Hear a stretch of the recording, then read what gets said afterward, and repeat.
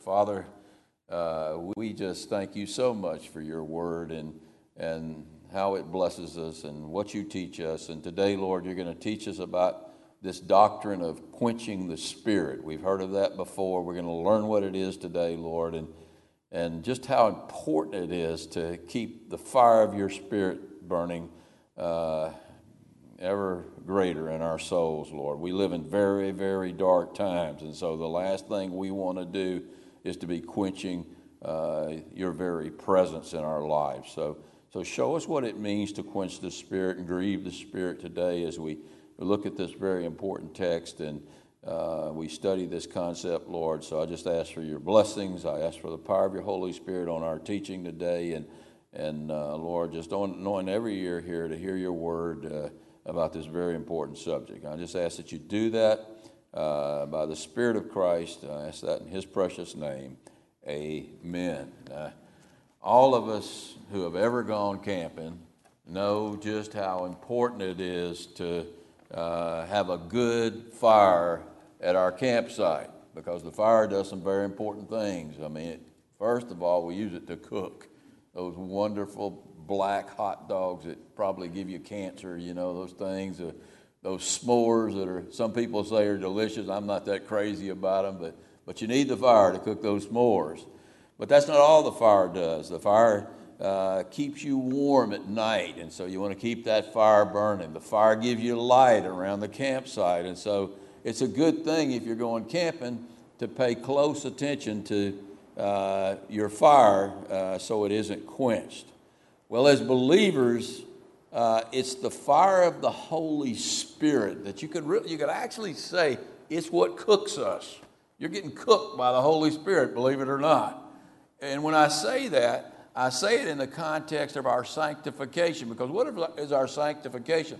It's the burning fire of the Lord that purifies our soul. So the fire of the Holy Spirit is very important to your sanctification. But that's not all the fire of the Holy Spirit is an important part. The fire of the Holy Spirit is light. God is light, and in him is no darkness at all. And so we want to walk in the light as he is in the light, and so we want to have that fire burning. But that's not all the fire does. It also keeps us warm with that's the fire of God. When we can feel that fire of God deep down in our soul, then we have that comforting presence of God in our lives. And then also fire produces power. And it's the power of the Holy Spirit that enables us to do the things that God wants us to do. And so a good Christian is going to pay very close attention to the Spirit's fire.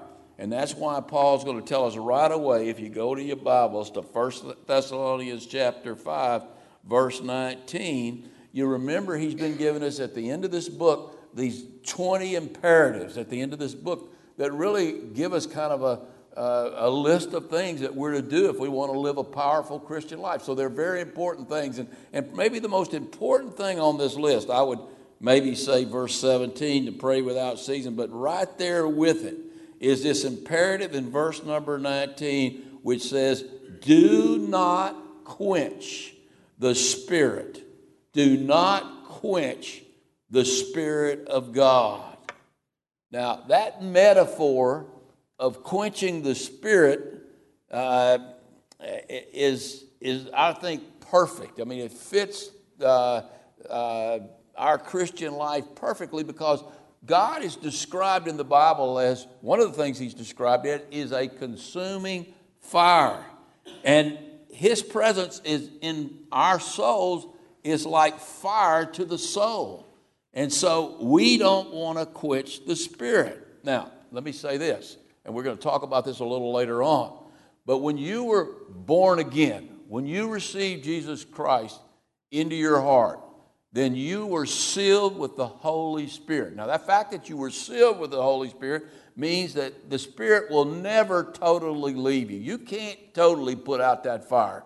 No matter how hard you try, if you're a born-again believer, you can't totally put out that fire, because you're sealed with the Spirit. And Jesus says, I will never, never leave you or forsake you. And so God's not going to leave you at any point. But you certainly can quench the Spirit. Just because you're sealed with the Spirit doesn't mean you can't quench the Spirit, that you can't hinder His fire from burning brightly in your soul.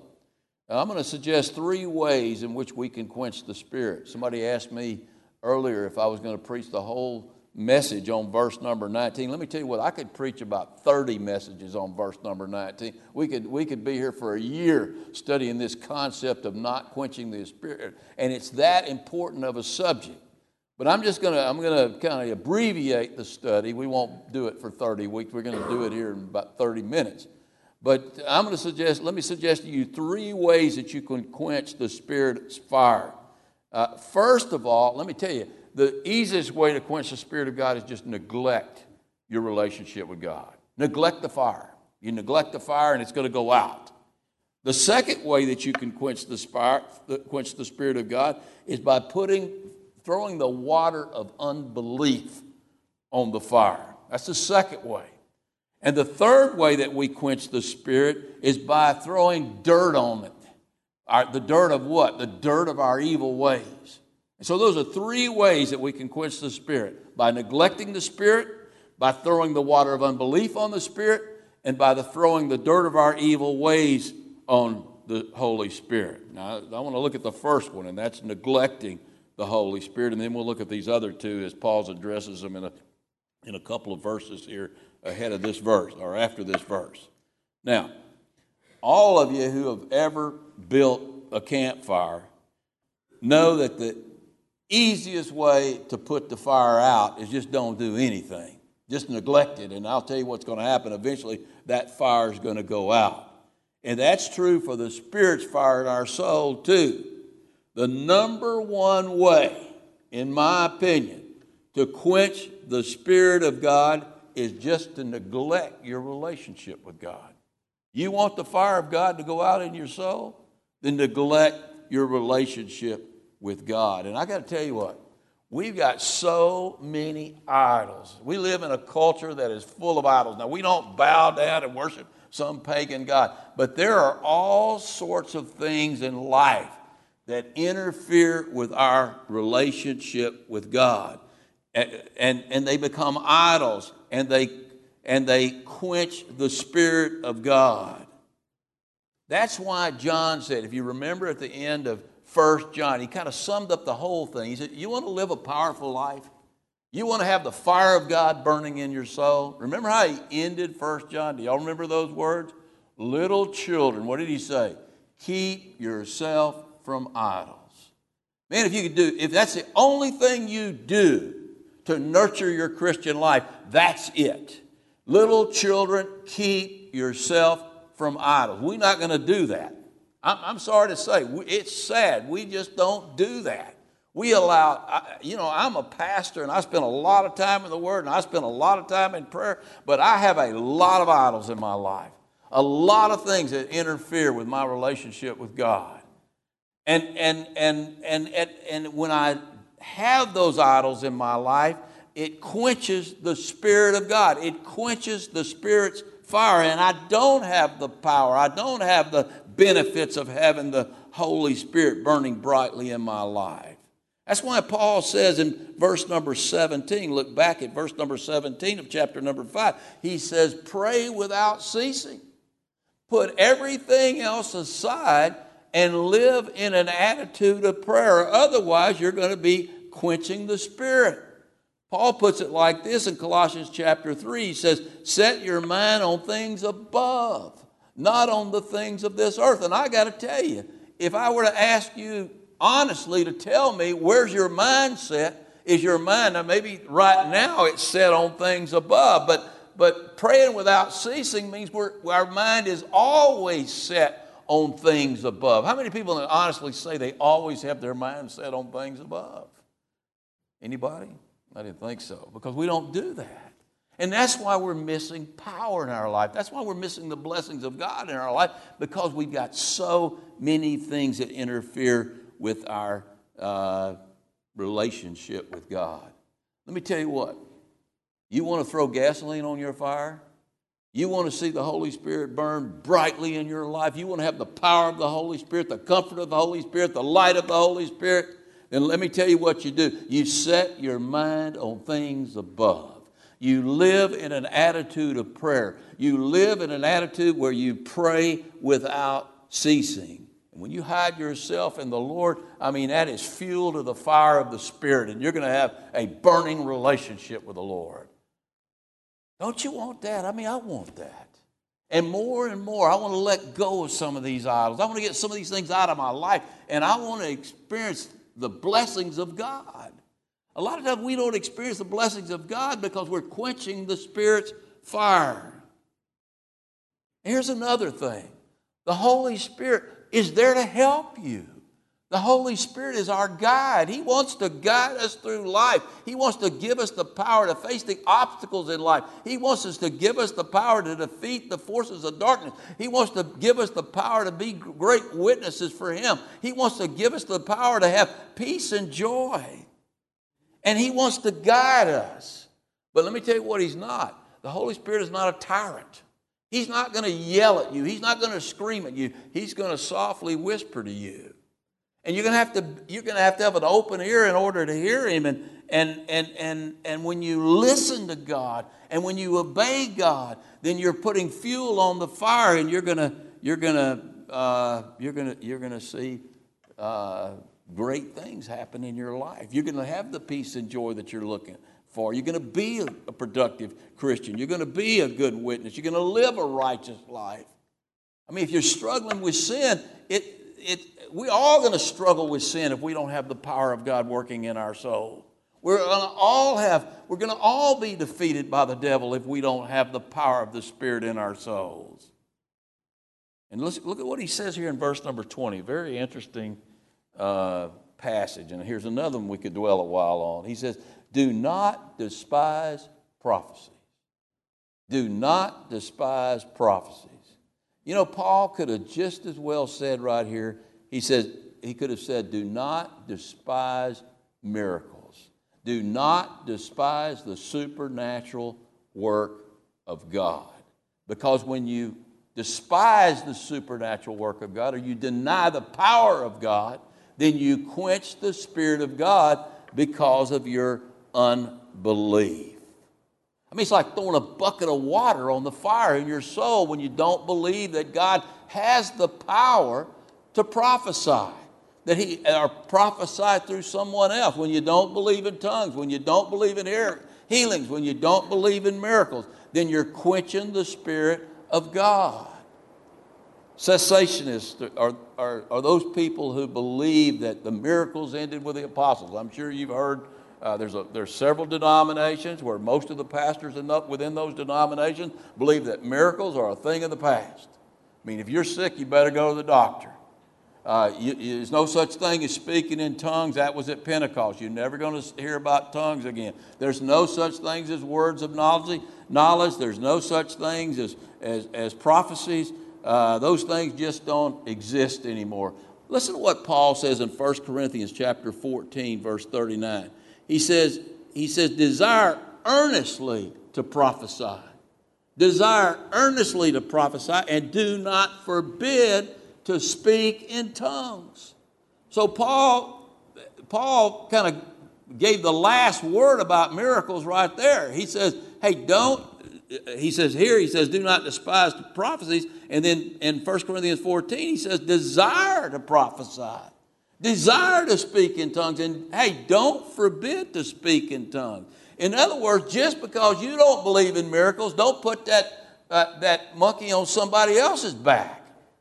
I believe in miracles. And I'm sure most of you do too.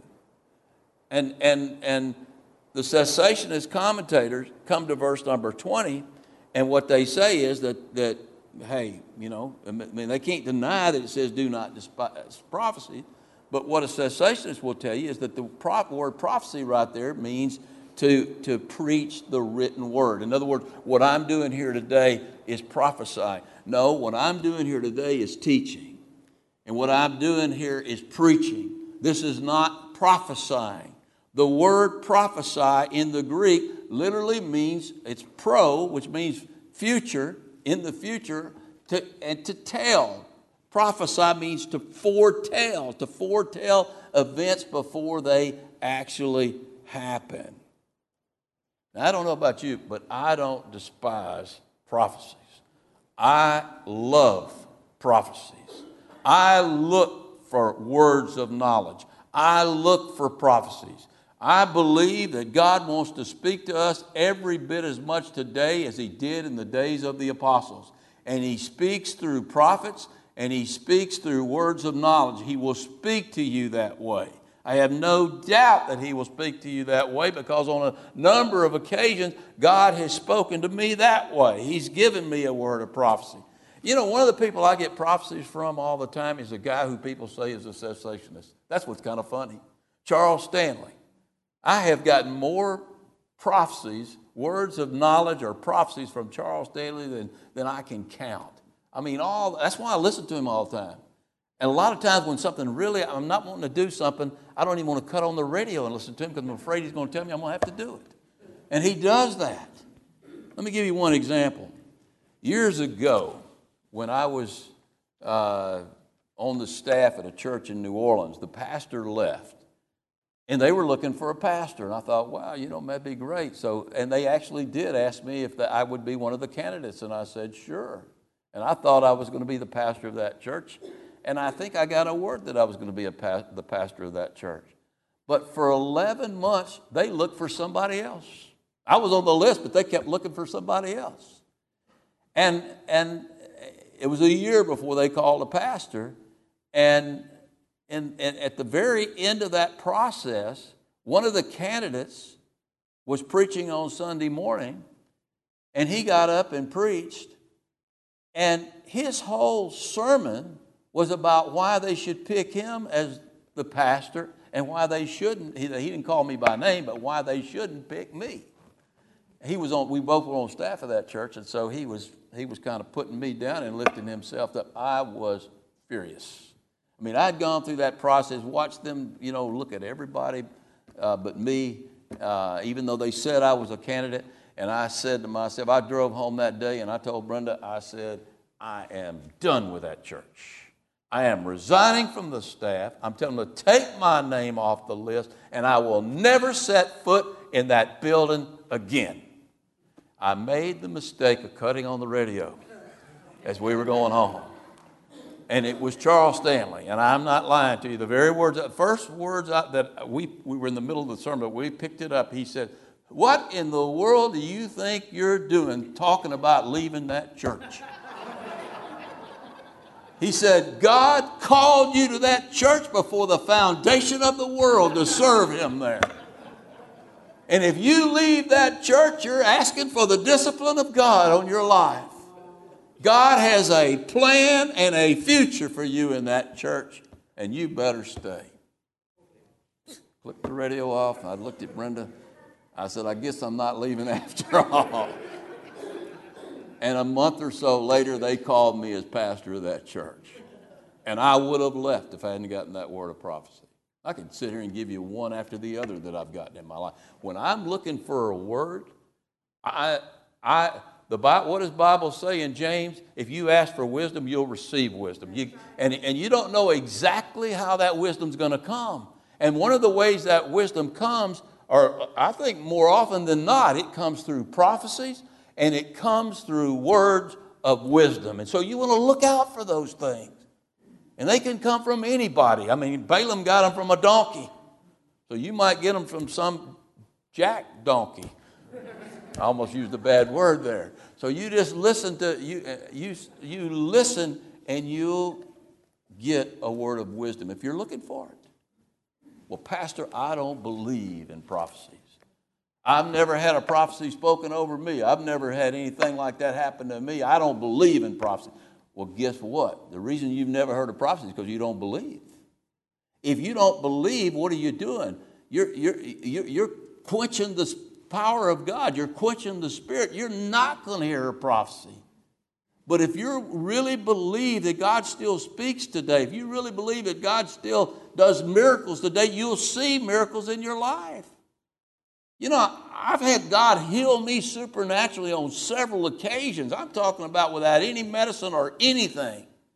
And I know God still heals. He doesn't always do it that way. Sometimes you got to have a surgery. Sometimes you got to take some medicine. But I'll tell you what, these people that say they believe in healings and then run straight to the doctor every time they get a sniffle, I don't think they really believe in the healing of God. They're not really trusting God. Read the story about Asa. How did Asa die? Asa died because of a disease he had. And you know what the commentary on that disease was? God let him die because he trusted in physicians instead of the Lord. Look, I believe in physicians, but I believe in miracles too. And I'm going to trust. And I'm not going to be a cessationist. I understand that miracles. Jesus is the same yesterday, today, and tomorrow, and he's every bit as much in the miracle business today as he was back then. And the reason I don't think we see many miracles in the church, and the reason some people don't see any miracles in their life, is because they don't believe in miracles. Now, but here's what you got to be careful with, and that's why he gives us verse number 21. Look at what he says. He says, test all things, even miracles. You got to test those things. Because let me tell you what, the devil's in the supernatural miracle business too. And he can perform miracles. He can perform false miracles, false tongues, false healings, a lot of things, false prophecies, false words of knowledge. I'm always weary when somebody comes up and says, God gave me a word to tell you about this about you, because I wonder why God didn't tell me. That's what I always say. I wonder why he didn't told me that. You know, usually, I would say always, if you get a word of knowledge, it's verifying something God's already told you. Now, how do I test a word of knowledge? How do I test a prophecy? How do I test really anything? Well, here's how you test it. Is it putting fuel on the fire, or is it quenching the fire? Is it something that's good, or is it something that's evil? Is it something that's true, or is it something that's a lie? If a prophecy doesn't come true, I'll tell you what, if somebody gives me a prophecy, a word of prophecy, and it doesn't come true, those people, I'll write them off, because let me tell you what they did to prophets in those days when the prophecies didn't come true. They stoned them.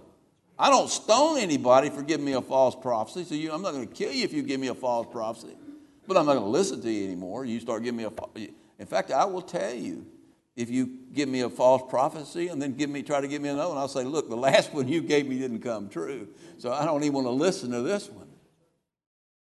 And that's true for interpretations of tongues. That's true for a lot of miracles.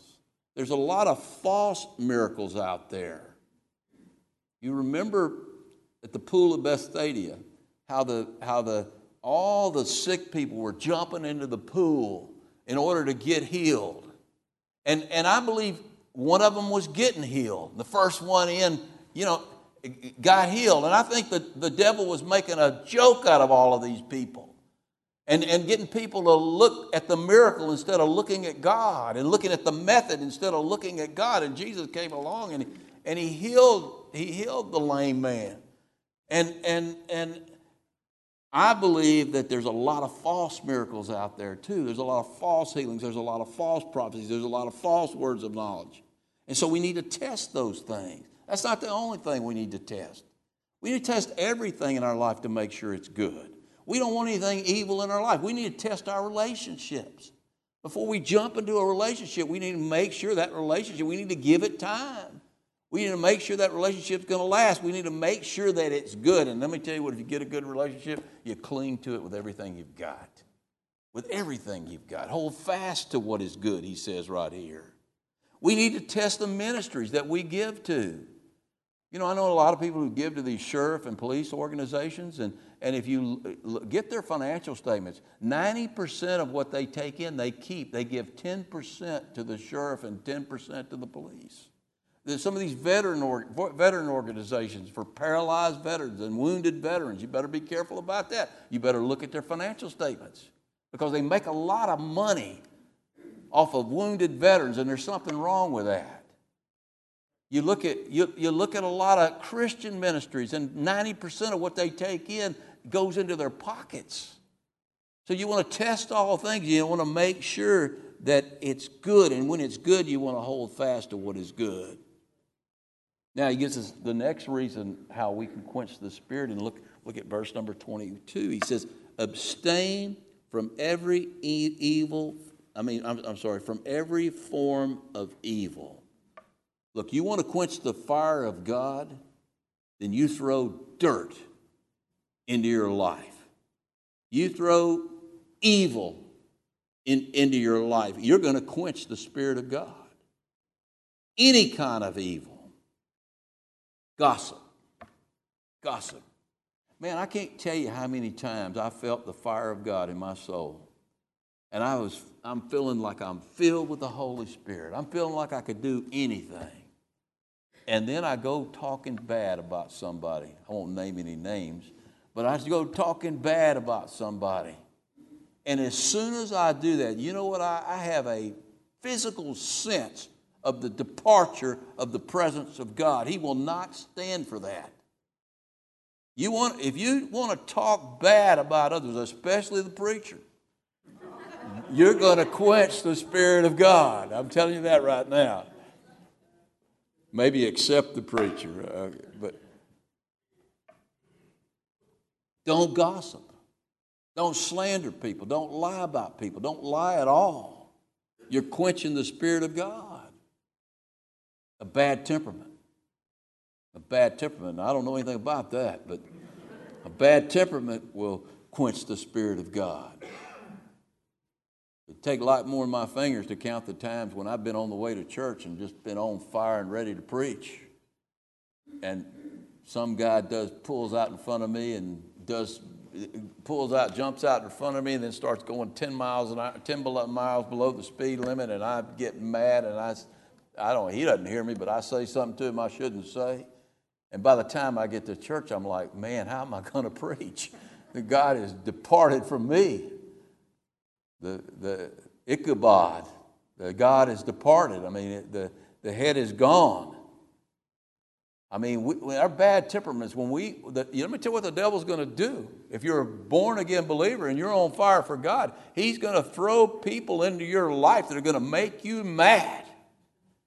And he's going to try to get you to blow off on them a lot of heat. And then by doing that, you're going to quench the Spirit of God, and you're going to lose the power, and you're going to lose the blessing, you're going to lose the light that you have. And you're going to find yourself walking in darkness, and you're still saved. But you're ineffective for the kingdom of God. And so a bad temperament quenches the Spirit. Overindulging our flesh quenches the Spirit. I mean, any kind of immorality, I can tell you right now, is going to quench the Spirit of God. You're not going to have any power of God when you're engaged in immorality. You're not going to experience the presence of God when you're engaged in immorality. You're quenching the Spirit of God. But there's a lot of things that when we overindulge the flesh, we quench the Spirit of God. You drink too much. You entertain yourself too much. You're going to quench the Spirit of God. There's a lot of ways we live in an evil world. And that's why you have to separate yourself from the world, because if you don't separate yourself from the world, then you're living in evil. And if you're living in evil, then you're quenching the Spirit of God. And there goes your joy, there goes your peace, there goes your power, there goes your light. And so we're to abstain from how much evil? Every form of evil. Every form of evil. Let me give you just a rule of thumb. The Bible gives you the rule of thumb. The Lord says, be holy as I am holy. Good luck. But that's what you're supposed to be. We're supposed to be making an effort. God sees our efforts. We're going to fall into sin on occasion. And God is merciful. But we're to be attempting to be holy as He is holy. How do you be holy? What's holiness means? It means to be separate from the world. And so that's a choice we have to make. There's a spiritual sanctification where we're given the holiness of God. We're given the righteousness of Christ. But the practical sanctification requires our choice. We have to say to ourselves, we're going to be holy as He is holy. That's a choice we make in every circumstance we face, if we want to keep that fire burning in our lives. Now, here's a question I raised earlier, and I want to ask at this point. If I can quench the Spirit of God, does that mean that I can totally put out the fire of God in my life? If I do so much evil, if I neglect the Spirit so much, if I do all of these things to a point, is there a point where I can reach where I can actually put out totally the fire of God? Now, a lot of people who believe you can lose your salvation, one of the verses that they love to use is verse number 19. Do not quench the Spirit. Quench almost implies that you can totally put out the Spirit of God in your life. But you got to take everything in context, right? You got to look at it in context. And I can tell you right now, you can't put out the Spirit of God. You can't do that. I'll say that emphatically. If you've ever been camping, let me tell you what, it's a lot harder to put a fire out than it is to start a fire. I've had started these big campfires, and then I go to try to put them out and throw all sorts of dirt on them, and then you still see those embers burning. And what did Jesus have to say about an ember, or what did the Bible have to say about Jesus related to embers? Remember what was said about Jesus in Matthew 12, and you can go to Isaiah 42 because that's who Matthew was quoting. Listen to what he says about Jesus. A bruised reed he will not break, nor a smoking ember he will not quench. A smoking ember he will not quench. There are a lot of us who are nothing more than smoking embers. We don't have much fire going on in us. But the good news here today is that even a smoking ember he will not quench. That means that once the fire is started, once you're born again and you are sealed with the Spirit of God, that fire will never totally be put out. That's good news for all of us. Real good news. How do I know that? Because who starts the fire? The Lord starts the fire. Who fuels the fire? The Lord fuels the fire. Who controls the fire? The Lord controls the fire. Who puts out the fire if it can be put out? He puts it out. And it says here, a smoking ember he will not quench. And now look at verse number 23. Listen to what it says. Now may the God of peace himself, Jesus Christ, sanctify you completely by the fire of his Holy Spirit. That's how you're sanctified. And may your whole spirit, soul, and body. You see how the Lord sees us? He sees us as one. Body, soul, and spirit. May your whole body, soul, and spirit be preserved blameless at the coming of our Lord Jesus Christ. Let me ask you a question. How much of sanctification is the work of God? How much of it? Look at this verse. All of it. That burning fire, look at that verse. That burning fire that sanctifies me is his fire. And he tends the fire. And as a believer, no matter what I do to quench it, he will never let it burn out, because the God of peace himself will sanctify me completely. It is his job to sanctify me completely. It's not my job. And he sanctifies us. When he's done with us, when we see him, we will be like him. Spirit, soul, and body. And we will be preserved blameless at the coming of our Lord Jesus. And you better be preserved. Because if you're not preserved, when you face God, you're facing a consuming fire. And those who don't know the Lord are going to be consumed by that fire for eternity in hell. But not us. We're going to be presented holy, blameless at the coming of our Lord Jesus Christ. And he reiterates that point in verse 24. Look at what it says. He who calls you to salvation and elects you. Many are called, few are chosen. But if you're called and chosen, he who calls you is faithful, and he's going to help you do it. Is that what it says? Who also will do it. You understand the implications of that statement right there?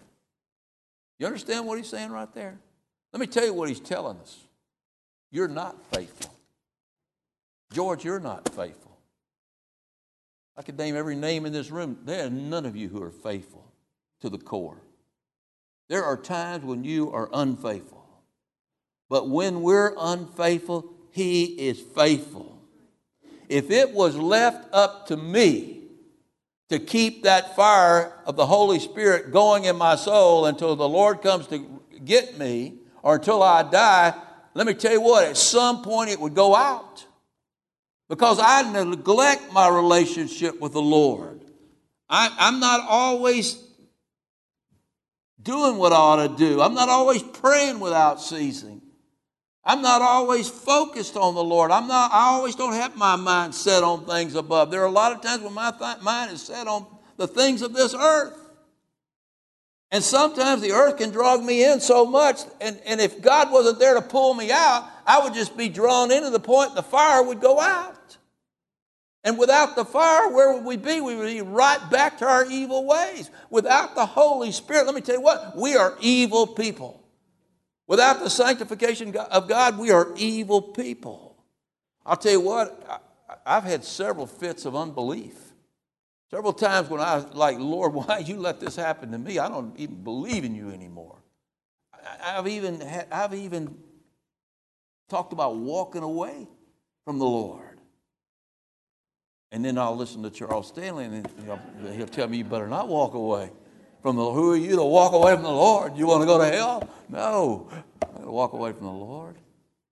Actually, it's more like, who are you to walk away from the Lord who died for you, who gave you his Spirit, who loves you? But I have fits of unbelief. And my unbelief at times would cause the fire to go out if God wasn't tending the fire. And I got to tell you, I don't know about you, but I've thrown a lot of dirt on my soul, even since 1989 when I got saved. And I've probably thrown enough dirt to put the fire out, at least to bring it down to an ember, but an ember he won't quench. And so he who calls you is faithful and will also do it. That is some grand news right there, people. I can tell you right now. How will he do it? By our efforts? No, by his grace. He's going to keep the fire burning. And he's going to sanctify us completely, as Paul says in Colossians 1:22, to present us to the Father holy and blameless and above reproach in his sight. Let me tell you what, right now, that's not you. That's not me. You are not holy and blameless and irreproachable in his sight, but he's going to present you that way. And the only way he's going to be able to do that is to give you a total new nature. We have the seed of that new nature now, but one day we're going to be glorified. And we're going to be presented without any fault. We're going to be absolutely perfect. Anybody here perfect right now? My wife thinks I am, but no, I'm joking. She actually doesn't think that at all. Nobody's perfect right now. Nobody's blameless right now. We're all failing. We all have unbelief. We all have dirt in our lives. We still have dirt in our lives. We all neglect the Spirit of God. But one day, let me tell you what, you're not going to be neglecting the Spirit of God. I read ahead to prepare for Wednesday night. Go read Micah chapter 4, the first part of that chapter. You guys ought to be here Wednesday night to hear the good news in that chapter. What God's got planned for you is unbelievable. What he's got planned for us is unbelievable. Just think of it, not an evil thought, not an evil action. Everything you think will be good and holy. You will not have any pain. You will not feel any remorse. You will feel nothing but bliss, eternal joy, and peace forever. That's what's in store for the believer. We're not there yet. We're not holy, blameless, and irreproachable, but we will be because it's his work, and he is faithful when we are unfaithful. But you know what? We don't have to wait to experience the burning fire of God in our souls. I'll tell you what, you're going to have so much fire in your soul when you're in heaven, you're going to glow like a light bulb. You're going to be like Adam and Eve. You're not going to need any clothes. The only way you could need clothes is if you lost that fire and you saw that you were naked. That's why they saw that they were naked. They didn't even know there was such a thing as clothes before that point. But that's the way you're going to be. But even now we can begin to experience the power of God in our life if we would quit quenching the Spirit.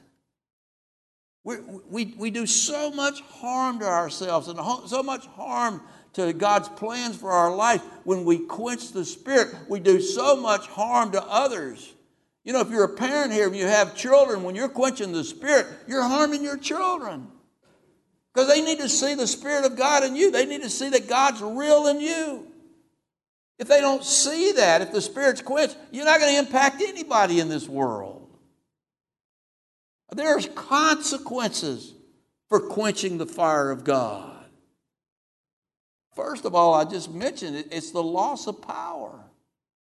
You might want to write these down. If you got a pencil, let me tell you the consequences of quenching the Spirit. You lose power. You lose power. You leak power. You put out the fire. And you become an ineffective Christian. You're good for nothing. I mean, you're ineffective. When you're letting the fire of God go out, you're an ineffective witness. We're ineffective in our service. We don't want to quench the Spirit. We want to have power in our lives, power to win others to Jesus Christ. And I've got to tell you, if you never sense that power when you're around your lost relative, you never sense that power when you're at work, I'll tell you why, because you don't have the fire burning brightly in you. You got the fire, but you've quenched it. Man, what a bad thing it is when we put out the love of God in our souls, the fire of God in our souls. The second thing is we walk in darkness. We begin to walk in darkness. God is light. The fire gives us light. The fire of the Spirit of God is light to our soul. And you're not going to ever end up in the total darkness of hell, but let me tell you what, we live in a very, very, very dark time. And it's getting darker by the moment. And the only way you're going to have joy and peace and light in this very evil, evil time is to have the power of the Spirit burning brightly in your soul. If you're here today, and I experience this at times myself, but if you're here today and things seem really, really, really dark in your life, you can be born again, but you could very well be quenching the Spirit of God. Because, man, when you're flowing with the Spirit of God and you've got the light of God in your soul, there's nothing that you can't get through. The darkness gives you direction. It gives you light. It gives you hope. It gives you joy. It gives you peace. We don't want to quench the Spirit of God. In Micah chapter 3, verse 7, he's speaking to the Israelites, and listen to what he says. And they had totally quenched the Spirit at this point in their nation. The light had gone out.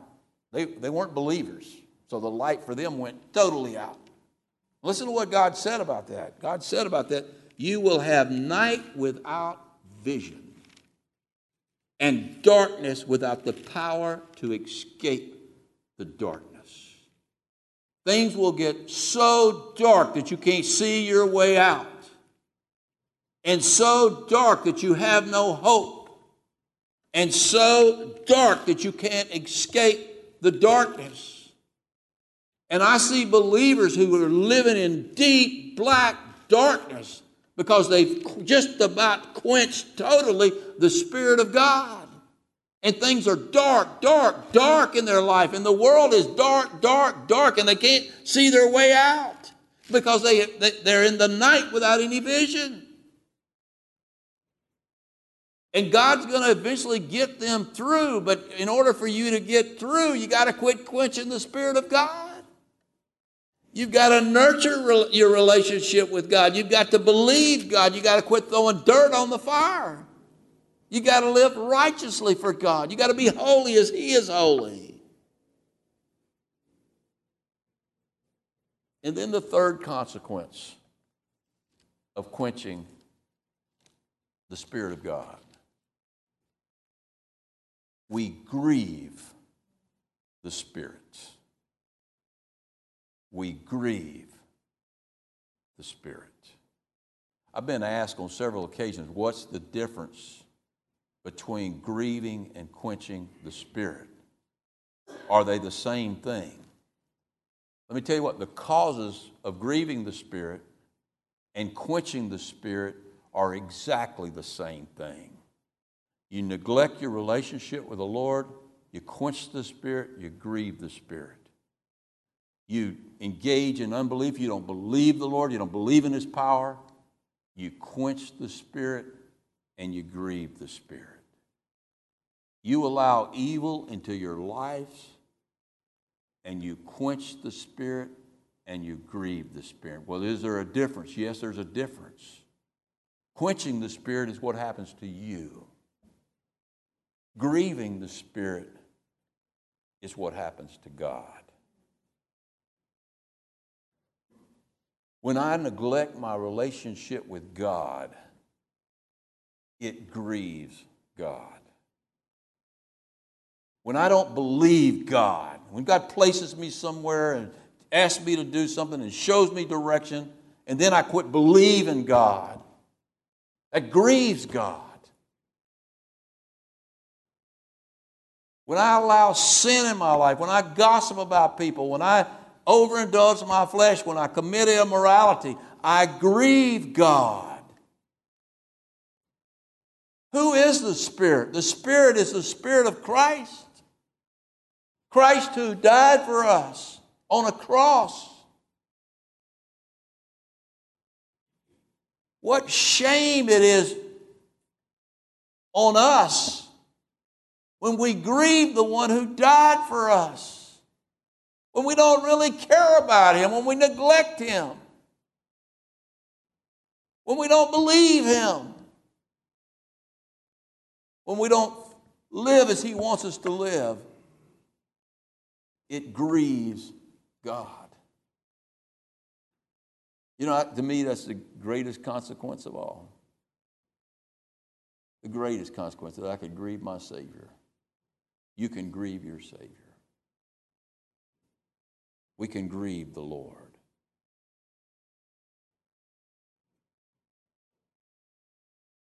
We want those fires burning. We don't want to neglect the Lord. We want to be praising the Lord in everything, verse number 18, giving thanks.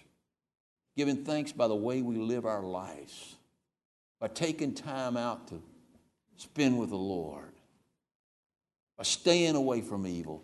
We want to give thanks in everything to the Lord. We want to make the Lord happy. It makes Him happy. Happy when we do what He desires for us to do. Now, Paul finishes the letter. He says, brethren, pray for us. Pray for us. I mean, I don't believe there's a guy in the world who's ever been closer to Jesus Christ than Paul. But he was in a tough situation. He says, brethren, pray for us. You think maybe if he needed intercessory prayer, you and I don't need intercessory prayer? Especially those people who are on the front lines and the devil's doing everything he can to put out their fire. Then pray for those people. Pray for each other. That's the will of God for us, to pray for each other. Then he says in verse number 26, greet all the brethren and sisters with a holy kiss. Now you got to watch what kind of kiss you give, or you'll start another fire, not the kind of fire you're supposed to be starting.